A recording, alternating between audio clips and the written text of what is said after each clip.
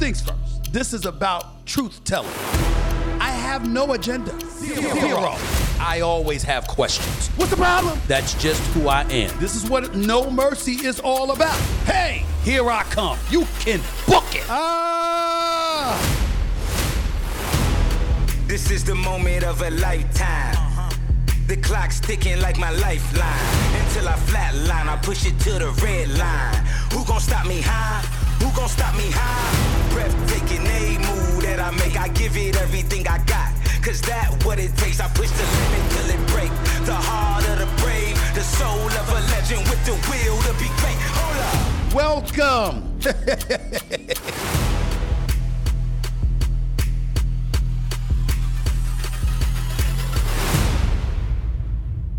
What's up, everybody? Welcome to the latest edition of No Mercy with yours truly, Stephen A. Smith, coming at you every Monday, Wednesday, and Friday, as I love to do, and as I have been doing for weeks now. You know something? I want to take a moment to talk to y'all about something. I recently turned 55 years old. I'm getting older. Sometimes I feel I don't look it. And I do think I look kind of good sometimes. Sometimes I'm struggling. You know, sometimes I'm looking at it, my hairdo just ain't right, you know.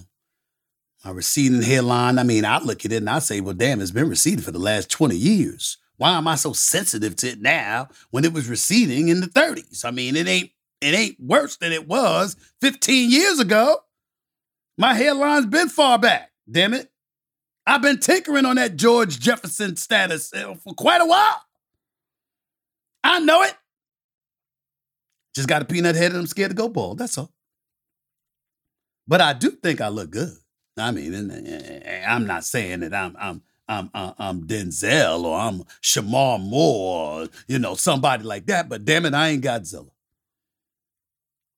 The reality is, though, you're getting a little older. And when you get older, you got to realize that you just can't operate like you did when you were a young whippersnapper in your 20s, like one of my producers, Greg.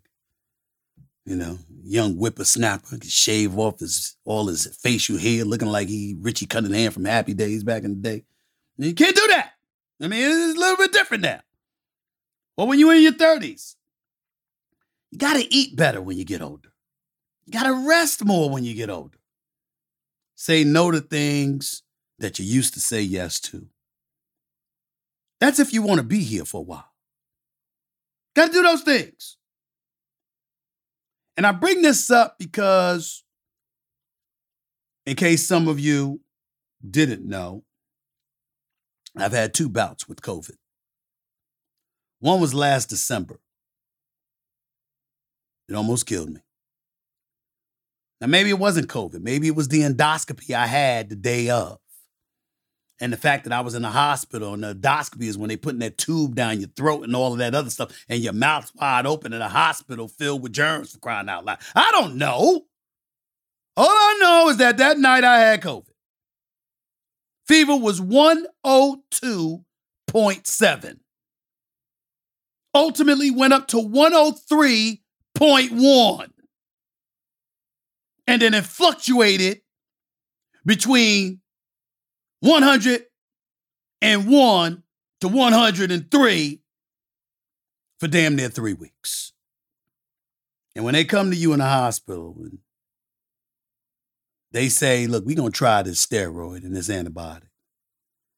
And if this don't work, we're going to have to call your family. Because it's not looking good. Excuse my French, ladies and gentlemen, that's some scary shit. It really, really is. And I'm one of those people that pride myself on not being afraid to die. It's just how you die. I don't want to die violently. I don't want to die some egregious death or whatever. I want to die in my sleep peacefully with no pain, as they say. But on that particular night, no. As Bill Maher said to me recently on his podcast, it's all BS. You want one more breath. You want one more day. When you're that close. And that's how you end up feeling. Ultimately got out of that. That was the first time I had COVID. Second time was right now. To deal with COVID, luckily for me, it's not nearly as bad as it once was. I've been on the air already. I've been having meetings. I'm doing this podcast because I'm not having a respiratory issue. I'm not laboring with my breathing. I don't have pneumonia in both lungs. This time it was mild flu symptoms, a sore throat, a persistent headache. That's about it. So I've been very, very blessed and fortunate, but the bottom line is, it still forces you to reflect, if nothing else, on your health or lack thereof. And it forces you to think, maybe, just maybe, it's time to slow down. Perhaps working nonstop ain't the way to go. I a West Indian man, you know. We work hard, a lot of times too hard. My mother, God rest her soul, worked 16 hours a day, 7 days a week for 25 years with 1 week's vacation. So I know that's where I get my work ethic from. I do a show on ESPN. Actually, not one show, not two shows, but 3 shows. I have this podcast, which I own and operate. I've got a production company where I'm trying to create and produce content, trying to make things happen. Comes with a lot of hard work. Do I work hard? Yes. And if I'm being honest, my mother worked herself too hard. One of the biggest regrets that I have in my life is the fact that I wasn't successful soon enough to alleviate her from being able to enjoy her life and her children and her grandchildren a bit more. I've got 2 daughters. I can't tell you how much joy it brings me to spend time with them, to pick them up from school, take them to the movies, just watching them grow up. It's important. As a black man, I'm not out of pocket in speaking on this issue. Some of us, not all, of course, there's exceptions to every rule, but we don't always take care of our health. Whether that entails taking our medication, eating right, putting down the brown liquor because we love our Hennessy. Let's call it what it is. Hennessy, Jack Daniels, Remy and Coke. I mean, come on now. We know. We don't always do the right things in terms of taking care of our health. I've been blessed and fortunate to be able to afford a few things. I should have a consistent personal trainer. Damn it, I haven't done it yet. I'm slipping. Take that back. I'm lying. Slipping implies that I was there and I tailed off. No, I ain't get there yet. So that's not slipping. No, I just need to step up my game. That's one of the reasons why I wish I was in Hollywood more. Because you got people there paid to look pretty. So they invest. They invest in their body. They invest in their health. Because they're trying to look as good as they can for as long as they can. Because in their eyes, that's part of being successful in Hollywood. Me, damn it, is just my ego. I need to do it for my ego, make myself feel better.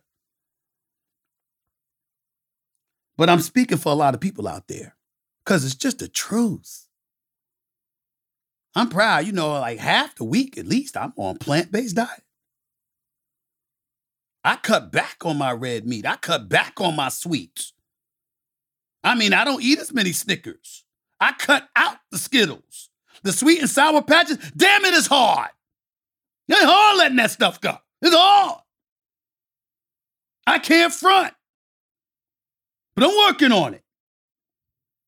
Do you know I only eaten 2 bowls of Crunch Berries in the last 2 months? Ladies and gentlemen, you're talking to a brother that used to eat 2 bowls of Crunch Berries a day. I have improved. But that doesn't mean it's good enough. And always remember, just because you look good doesn't mean you feel good or that you're in good health. So ladies and gentlemen, please take care of yourself because it's important. My guest coming up today is considered one of the funniest men in comedy today. He lives on the road 46 weeks out of the year. Despite his immense success, he had to confront health issues in a bout with COVID that opened his eyes to the importance of good health. There's a lot of things that he's had to take care of. This is a man who starred and executive produced the Netflix comedy series, Mr. Iglesias, about a good-natured public high school teacher. That show won a 2020 Imagine Award, which recognizes positive portrayals of Latino actors in the entertainment industry. Remember that. This is a guy that sold out arenas from New York to LA to Sydney, Australia. It's also a guy that would be the first to tell you he's lucky to be with us today. And health is still a primary struggle in his life.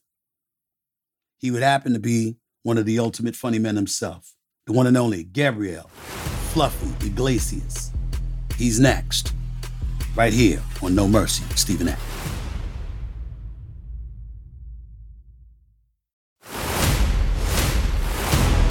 This is the moment of a lifetime. The clock's ticking like my lifeline. Until I flatline, I push it to the red line. Who gon' stop me high? Who gon' stop me high? My guest for this show is one of the most watched comedians on YouTube with almost 1 billion views and has over 25 million fans across social media.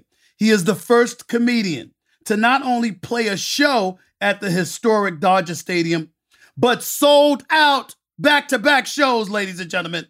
Please welcome the one and only Gabriel, Fluffy Iglesias. What's going on, Fluff? How are you, man? That was an intro, man. I gotta borrow that intro from now on. I loved it. And you can steal it. You can steal it because I'll be damned if I don't steal stuff from you if I like it. Hell yeah.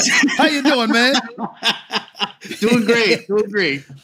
How is life for you right now, considering, I mean, you hear that you sold out Dodger Stadium. I know, correct me if I'm wrong, you were born in San Diego. Is that correct? Were you born? Born in San Diego, grew up in Long Beach. That's right. I still live here, so yeah.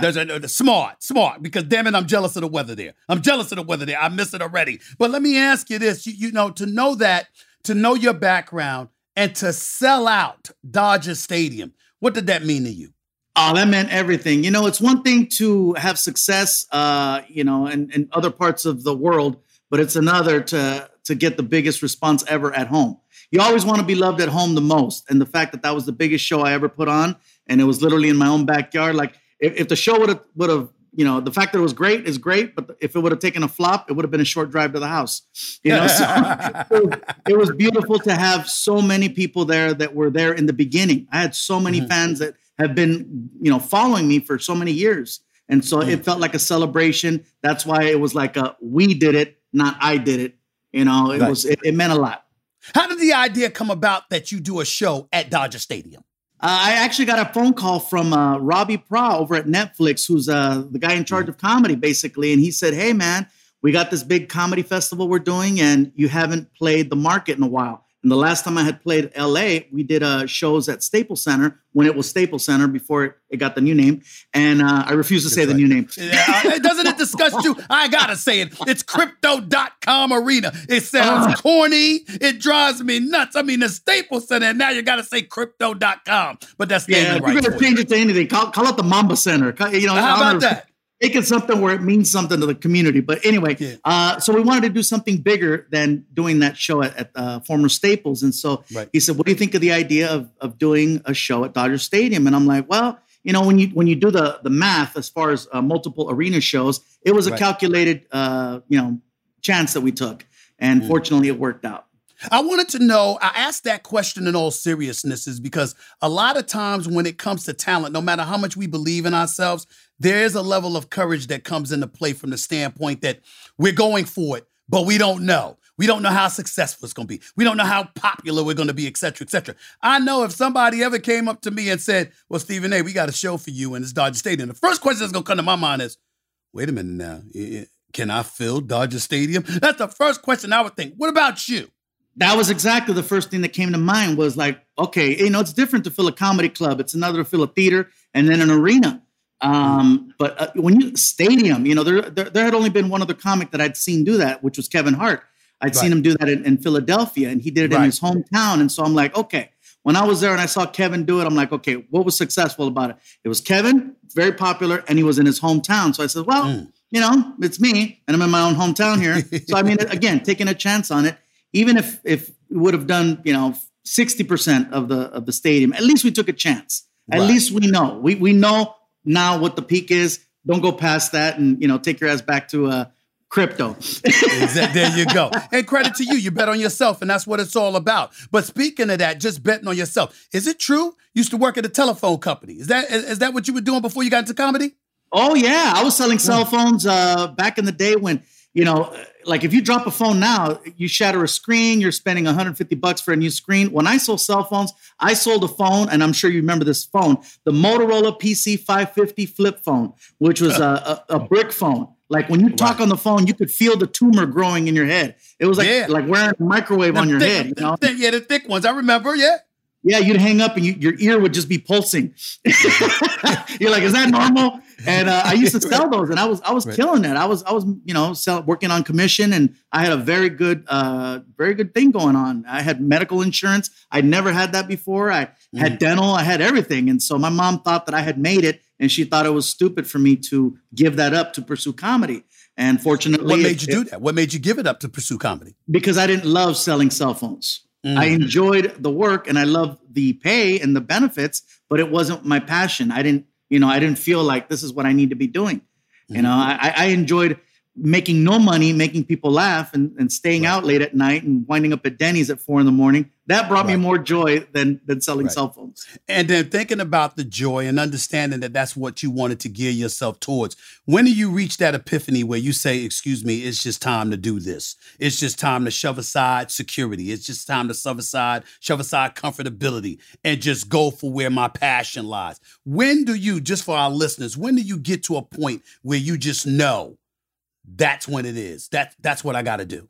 I think that if you truly feel passionate about something, you got to be willing to sacrifice comfort. I think a lot of times people get comfortable and it's like, look, the bills are paid. Everything's going good. The car note's good. Everything's good. We're actually paying for cable. We're not stealing it anymore. Things are great. Why rock the boat? And so I think people get so comfortable, they're afraid to chase their passion. They're afraid to chase their dreams. And so I got evicted. I had the repo guy looking for my car. I'm surprised they didn't come after my teeth. I had a lot of outstanding debts when I went for it, and my family got very upset with me. So when do you go for it? There's no time like the now if you really want it. If you truly feel passionate about what you want in life, you got to go for it from day one when you feel it. And if you spend too much time planning, and maybe next year, and maybe next time, why even do it? It's called sacrifice for a reason. It's called sacrifice for a reason. Anybody who's listened to you, anybody who talks to you, anybody who's seen your work, they love themselves some Fluffy. That's a very, very unique name. No question about it. There's only one, and it's you. How'd you get that name? Well, it was a nickname that was given to me by my mom many years ago, and I told the story on stage where I complained to my mom. I said, "Mama, they're making fun of me because I'm fat," and my mom was like, "Mijo, you're not fat, you're fluffy." And when I said it, it got such a big laugh where at the end of the show, when people would come by to say hi, no one said, "Hey, Gabriel, good show," or "Hey, Mr. Iglesias." It was, "Hey, Fluffy." And I'm like, my last name was already famous. And as far as comics go, there had only been one other Gabriel. That was Gabe Kaplan that was popular. And so I'm like, I already got two very unique names. And for some reason, Fluffy's what stuck. And so eventually I learned to roll with it. And then I started branding it. And now if you Google Fluffy right now, I challenge anybody listening, Google it right now. I am the first thing that will pop up. I beat out bunnies, quilts, comforters, cotton candy. I'm the number one fluffy thing on the planet via the internet. So yeah, there's Fluffy only one. Fluffy Iglesias right here on No Mercy with Stephen A. Smith. I got to tell you, I'm real proud of what you're doing. You're 46 years old. You're in good health. You've highlighted and you've chronicled how you've had some health battles in the past. You care to share with us what that's been like for you? Because you're looking good right now. You're looking good. But I'm told you lost about 100 pounds. I was, you're overweight when you lose 100 pounds and people go, you really should go on a diet. I'm a big guy. I'm pushing 350 right now. And, so, I mean, I was much, much heavier. And, I'm diabetic. That's no new news to anyone. Right. When the doctor told me, I was like, well, yeah, I kind of figured, I ate a Snickers. My eyesight kind of got like I start blinking fast. Yeah. I've always dealt with my health. It's always been an issue since I was a kid, and I'm still dealing with it. It's still a day-to-day thing. I wear a monitor on my arm that keeps me in check of my sugar. And, every day's a struggle, man. That's my little cross to bear. Everything else in life is going great, but every day it's a struggle to, try to control the weight and try to control the health. Hard to get off them Snickers. Especially after Halloween. You know how much that's right. Snickers that right now Snickers that's like it says Halloween on it is on sale. So I'm just saying, how do you not take advantage? Right. But it's always a struggle. That's my kryptonite.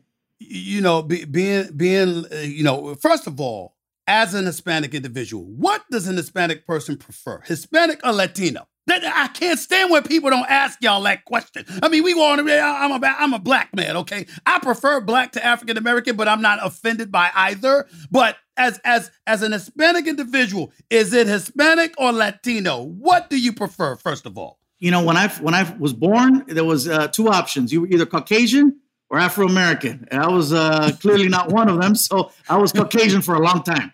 And then I was Mexican, and then I was Mexican-American, and then there was Chicano, then Hispanic, and then Latino. And now the new term I think is Latinx. I maxed out at Latino. I can't get with Latinx.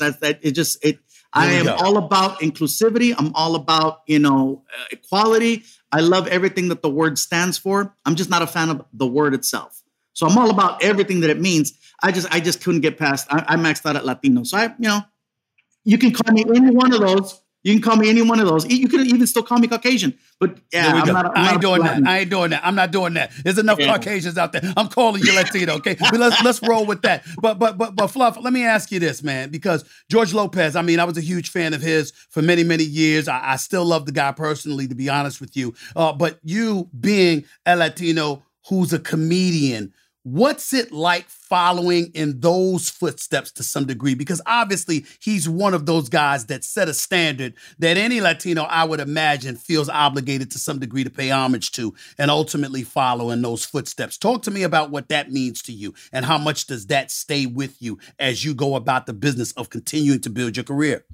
Yeah, well, there's been so many people. I mean, George was influenced by Freddie Prinze. And then, of course, Desi Arnaz was the first one to really lead a sitcom.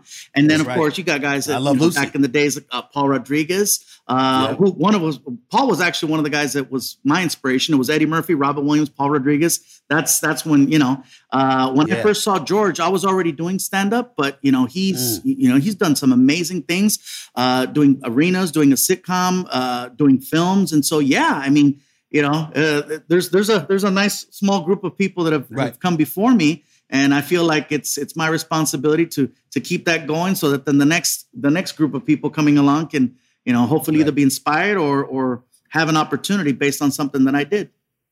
Every comedian that I've ever met tells me, and I'm good friends with Jamie Foxx, and they all talk about, even though Jamie Foxx is he's an actor extraordinaire, he's a musician for crying out loud, he's an executive producer, director, this guy does everything. But I ask this question in all sincerity from this perspective. As a comedian, being Latino, you make people laugh, It doesn't matter what their ethnicity is. But when we talk about the day and times that we're living in and the level of sensitivities and sensibilities that come with it, I know you're one of those folks that tries to bring everybody together. How challenging is it for you to do that, particularly in this day and time with all the challenges your community faces, as well as mine and others? People are always going to have something to say. No matter how good your intentions are, people are always going to try to find a way to twist it and make it sound like something that it isn't. And I think, I work very hard to make it clear that, hey, I'm just trying to have a good time with the show. I want everybody to be together. I'm not trying to be divisive. I'm not trying to push people to one side or another. I'm not trying to tell people how to live their lives or what shot to take or what to drink or how to eat or how to live. I'm just sharing stories about me. And I feel like if somebody's going to get offended or somebody's not going to like that, then maybe they need to question themselves, because at this point, I'm making it clear this is my agenda. I'm not trying to rock the boat, but but yet you're feeling rocked for some reason. And if I'm not as woke or as alert or as aware or as in touch as people think I should be, there comes a point when enough is enough. And I'm not trying to say that I'm against progress or growth or making things better, but there comes a point when it's just bullshit and they got to just cool it, Like, come on, there was a whole life before, and for some reason it worked a certain way. And yes, I'm all about growth and progress, but certain things, yeah. I agree with you, man. And I got to tell you, just sharing this with you, being in the position that I'm in, and I say this as a black man, there have been many instances where I've told folks, particularly folks in white America, the difference between them and me is that they go to work every day with a job to do. I go to work with a responsibility because I have a community that's constantly saying to me, you got a voice, you got a microphone, you got to do X, Y, and Z. You got to address this issue. You got to talk about that. You got to tackle this. It has nothing to do with me. It has nothing to do with sports per se, when I was always just doing sports. Obviously, I'm doing more than that with my podcast now. But that's the kind of onus and responsibility they put on my shoulders. And what I've said to folks in response is, I don't feel an obligation to agree with my community by any stretch of the imagination. But I do feel a responsibility to at least make sure their voices are heard, whatever they're thinking and whatever they're feeling. What about you? Do you find yourself at times being a Latino, not necessarily agreeing, not necessarily even wanting to touch issues that your community may want you to touch, but you also feel an obligation to sit up there and say, all right, this is what they're thinking. This is how they feel, just so you all know where they're coming from. Is that challenging for you at all? Every day I get approached about, how come you're not talking about this? How come you're not talking about that? How come you're not voicing the situation that's happening over here with whatever, whatever's going on? There's always a fight. There's always a struggle. There's always an issue. And there comes a time when, all right, what is it that you're doing? Are you an entertainer? What's your position? Because there comes a point when people will look at you for what you are, and people will judge it no matter what. So they'll either say, hey, you got a voice in a big platform. You should say X, Y, and Z. And then if you do, then there's people that will say, you're just a comedian. Who's asking you? You're a comic. You're not a politician. You're not an activist. You're not a scientist. You're not, why don't you stay in your lane? So you either get, you should say something or you should stay in your lane. You're always going to run into a situation where you saying something, for someone else is going to be an issue. And, every day there's those things where, whether it's having to do with, something that's happening at the borders, there's always something happening at the borders, or whether it's a shooting or whether it's, they always want you to voice, but what is it that you're saying? And is it going to be helpful? Is what I'm going to say add, make a change, make a difference? Is it going to spread the right type of awareness where something can be done? And then at the end, is it my thing to do? Is that my responsibility? So I'm telling you, I know what you mean, because every day my social media is, I'm like reading it and I'm like, wow, okay. I do my best to just try to do what I do, which is entertain. I signed on to be an entertainer, and I know that is my strength. That is what I'm supposed to do. And I think that if I start getting away from the focus of just making people smile, making people happy, making people laugh, if I get away from that, then I think that people are going to feel like I'm doing a disservice to my fans, to my community, because this is who I am.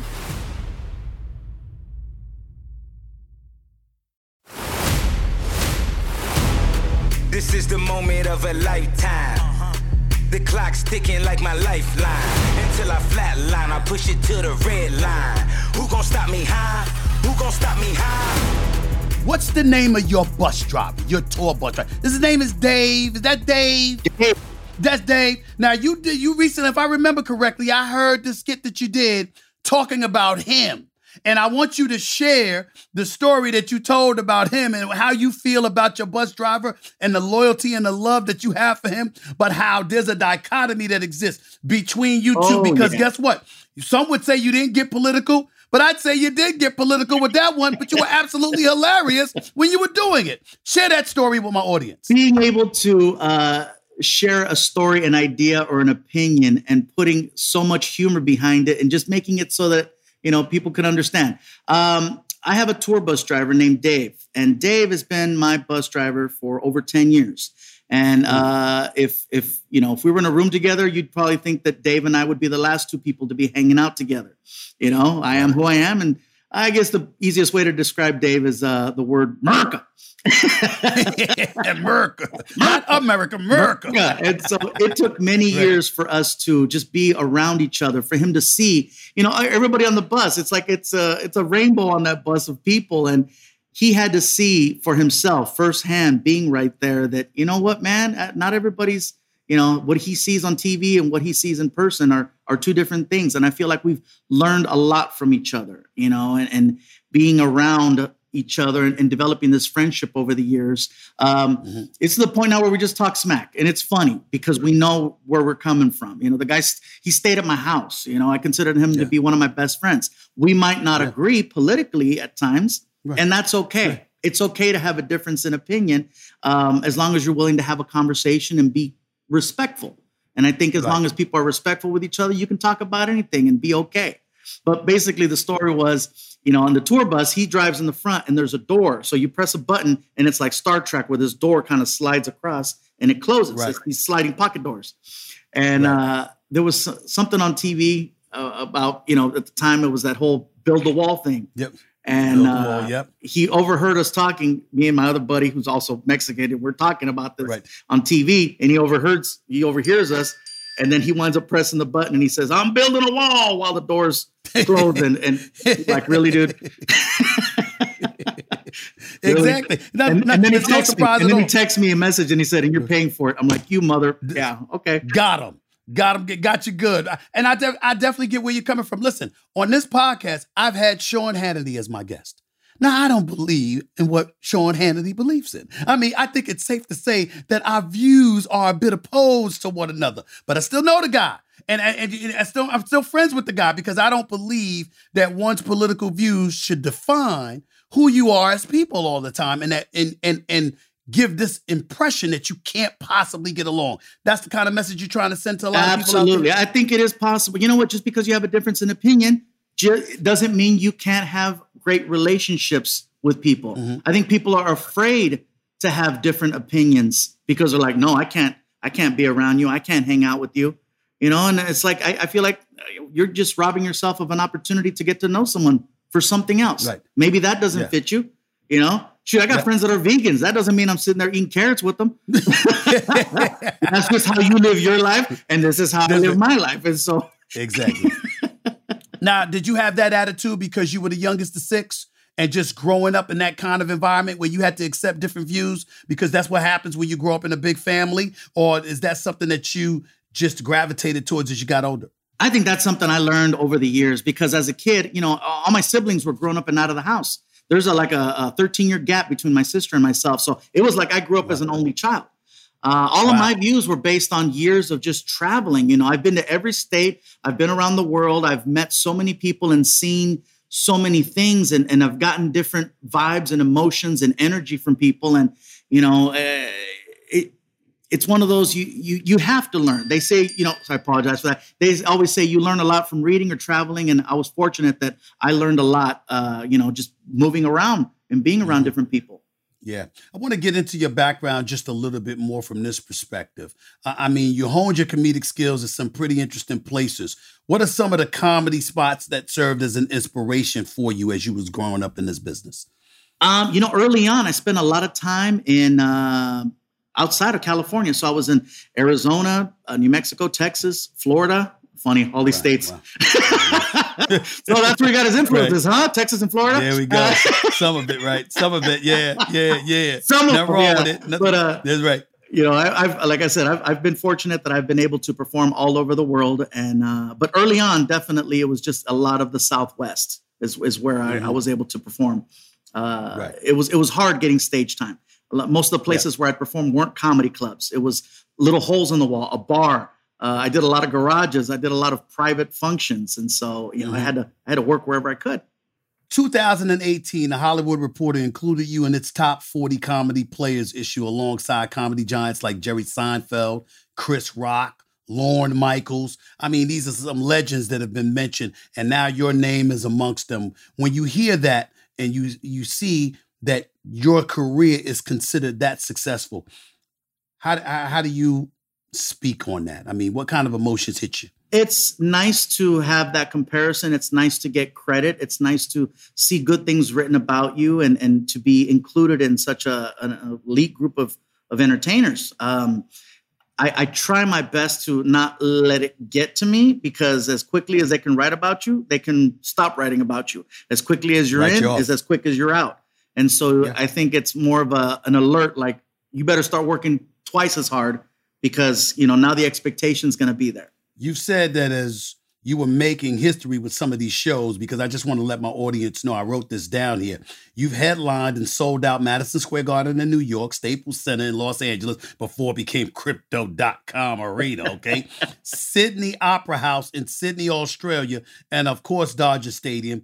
And you said that as you were making history with the shows, it was the most beautiful and painful time in your life. Explain that. Why did you say that? The most beautiful and painful time of my life. Everybody sees what's on stage, but there's a lot of work and a lot of things that happen in the behind the scenes. The people that are together, the team, the amount of traveling, the amount of time, a lack of sleep, because I work at night, but most press and publicity happens during the day. So I'm burning the candle a lot at both ends, not to mention the fact that I'm dealing with my health issues. I'm always go, go, go, go, go. So lack of sleep, my stress is through the roof.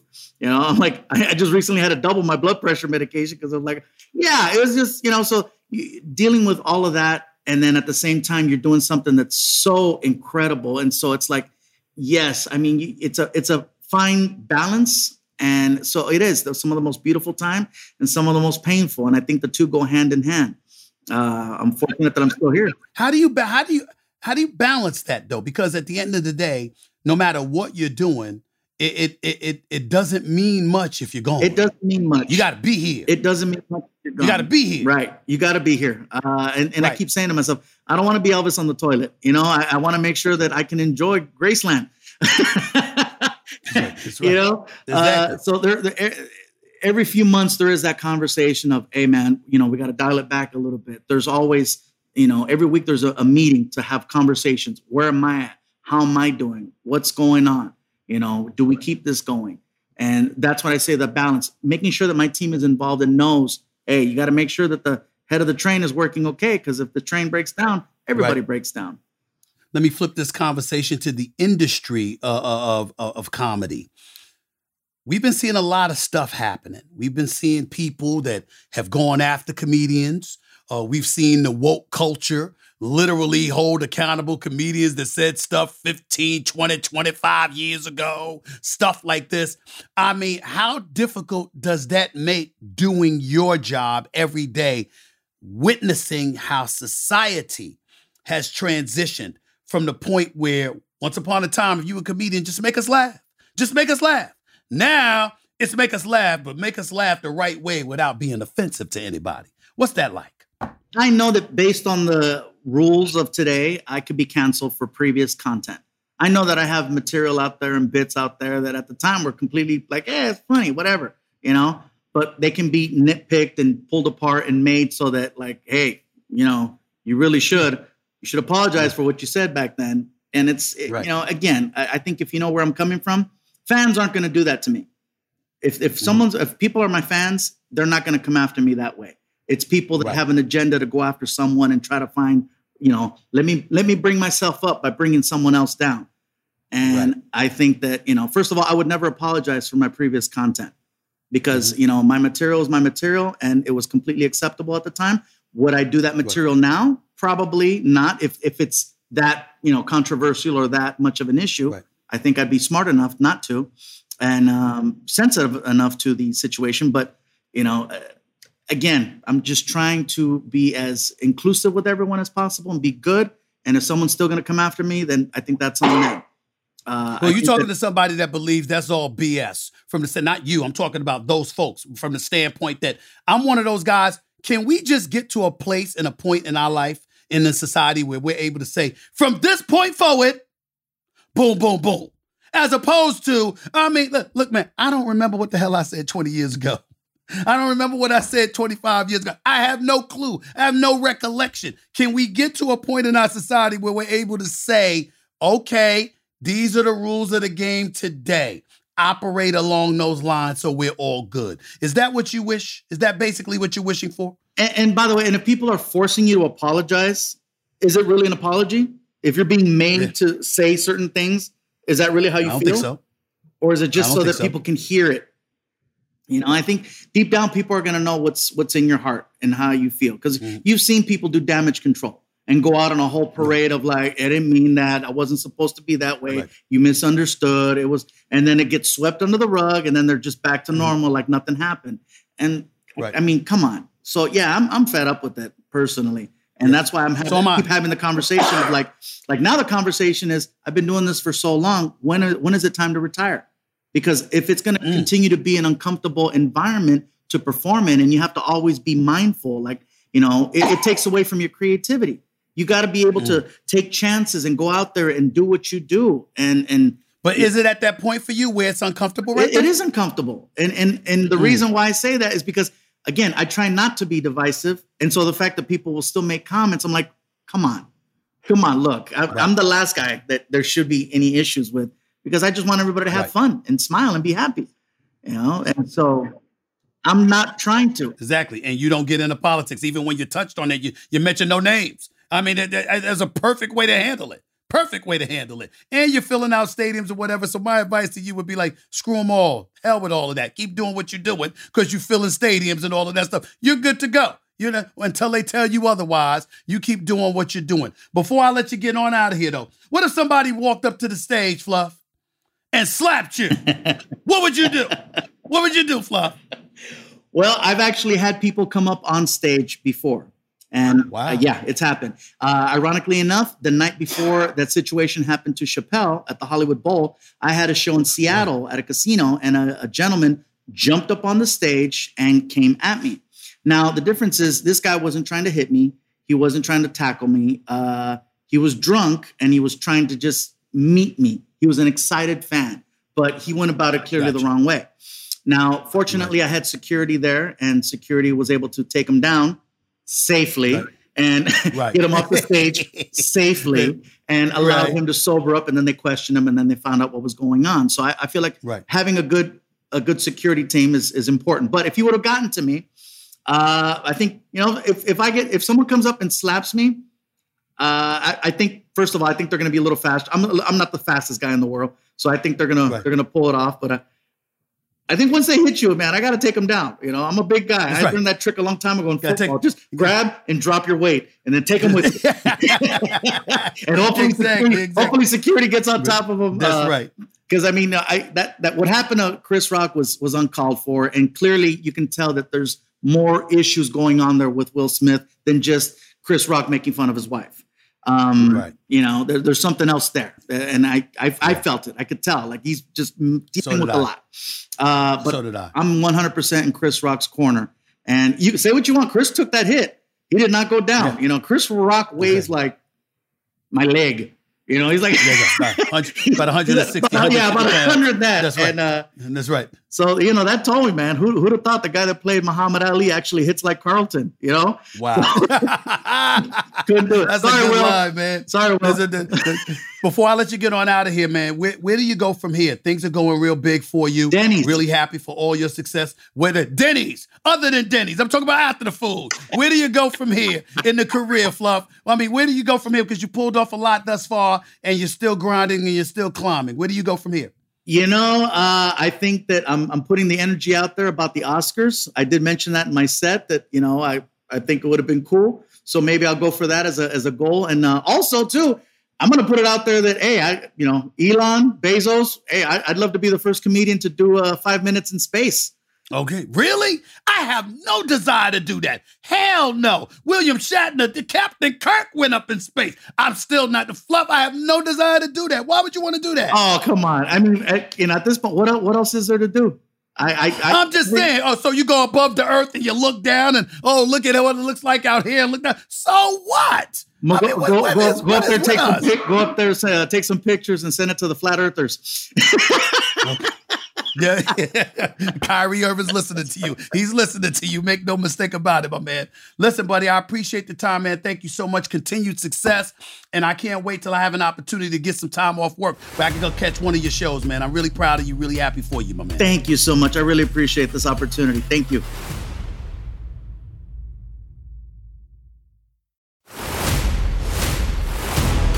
This is the moment of a lifetime.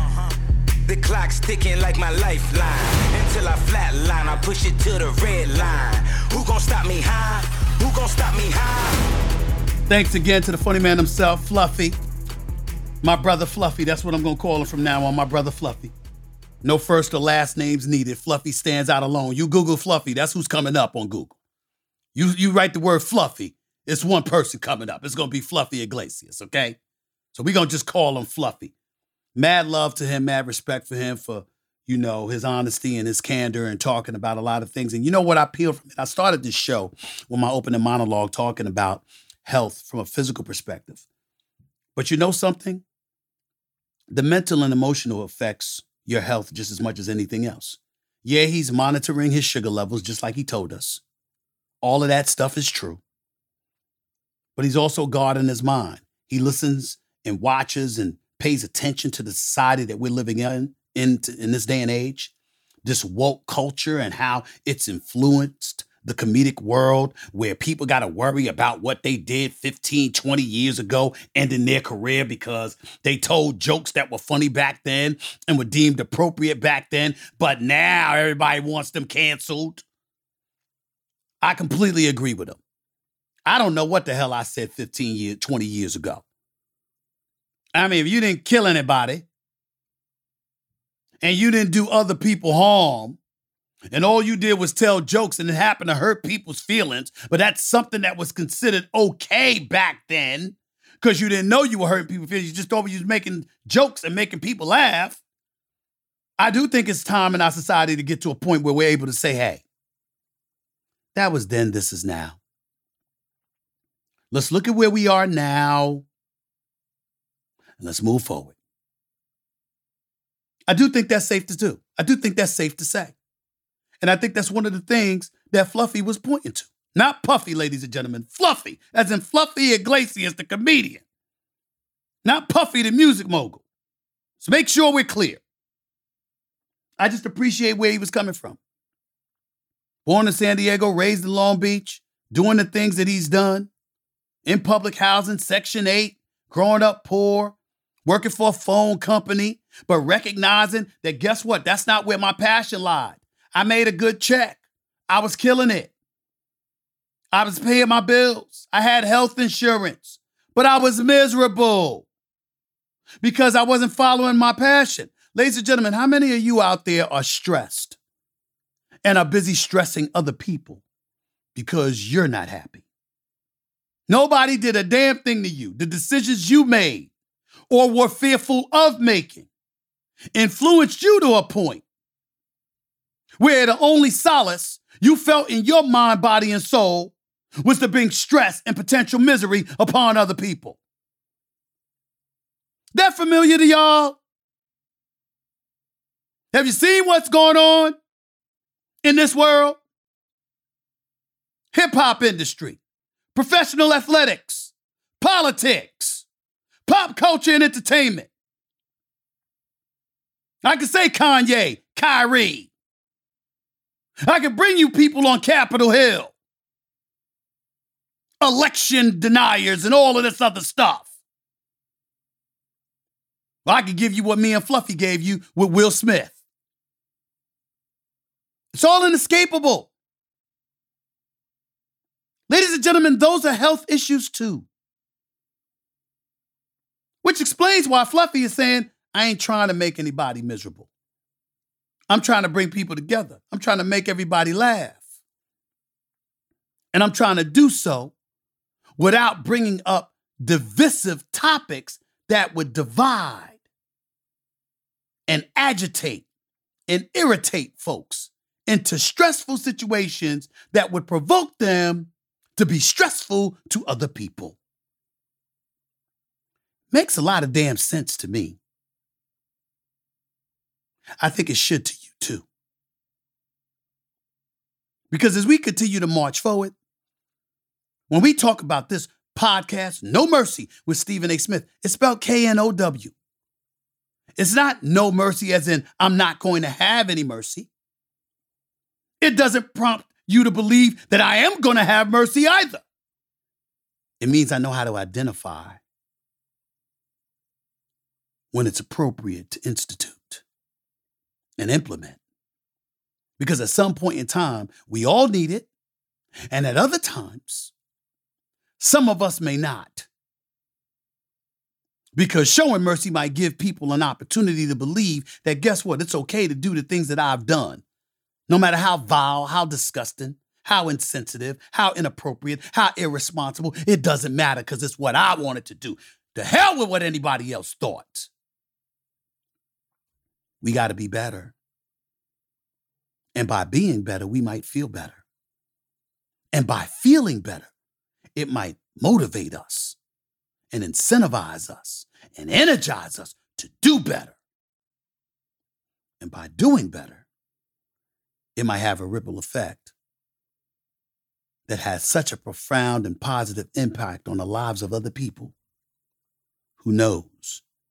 You may end up making them laugh and smile just as much as Fluffy did at Dodger Stadium, at Madison Square Garden, even as far as the Opera House in Sydney, Australia.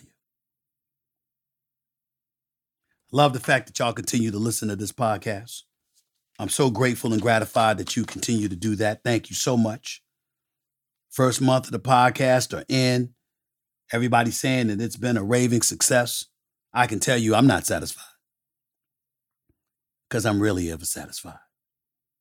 I'm constantly scratching and clawing and climbing to be the best because that's my muse. That's what makes me happy. That's what makes me fulfilled. It's what makes me smile. But it doesn't mean that I don't recognize and appreciate the contribution that you've made to this podcast. No Mercy with Stephen A. Smith would not exist if it were not for you all.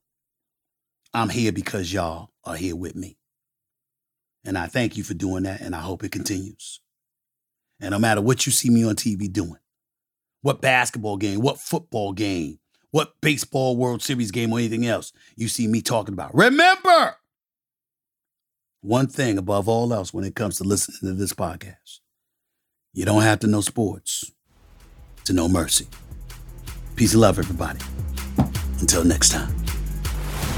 This has been a presentation of Cadence 13, an Odyssey company in association with Stephen A. Podcast Productions. Episodes of No Mercy are available now for free wherever you get your podcasts.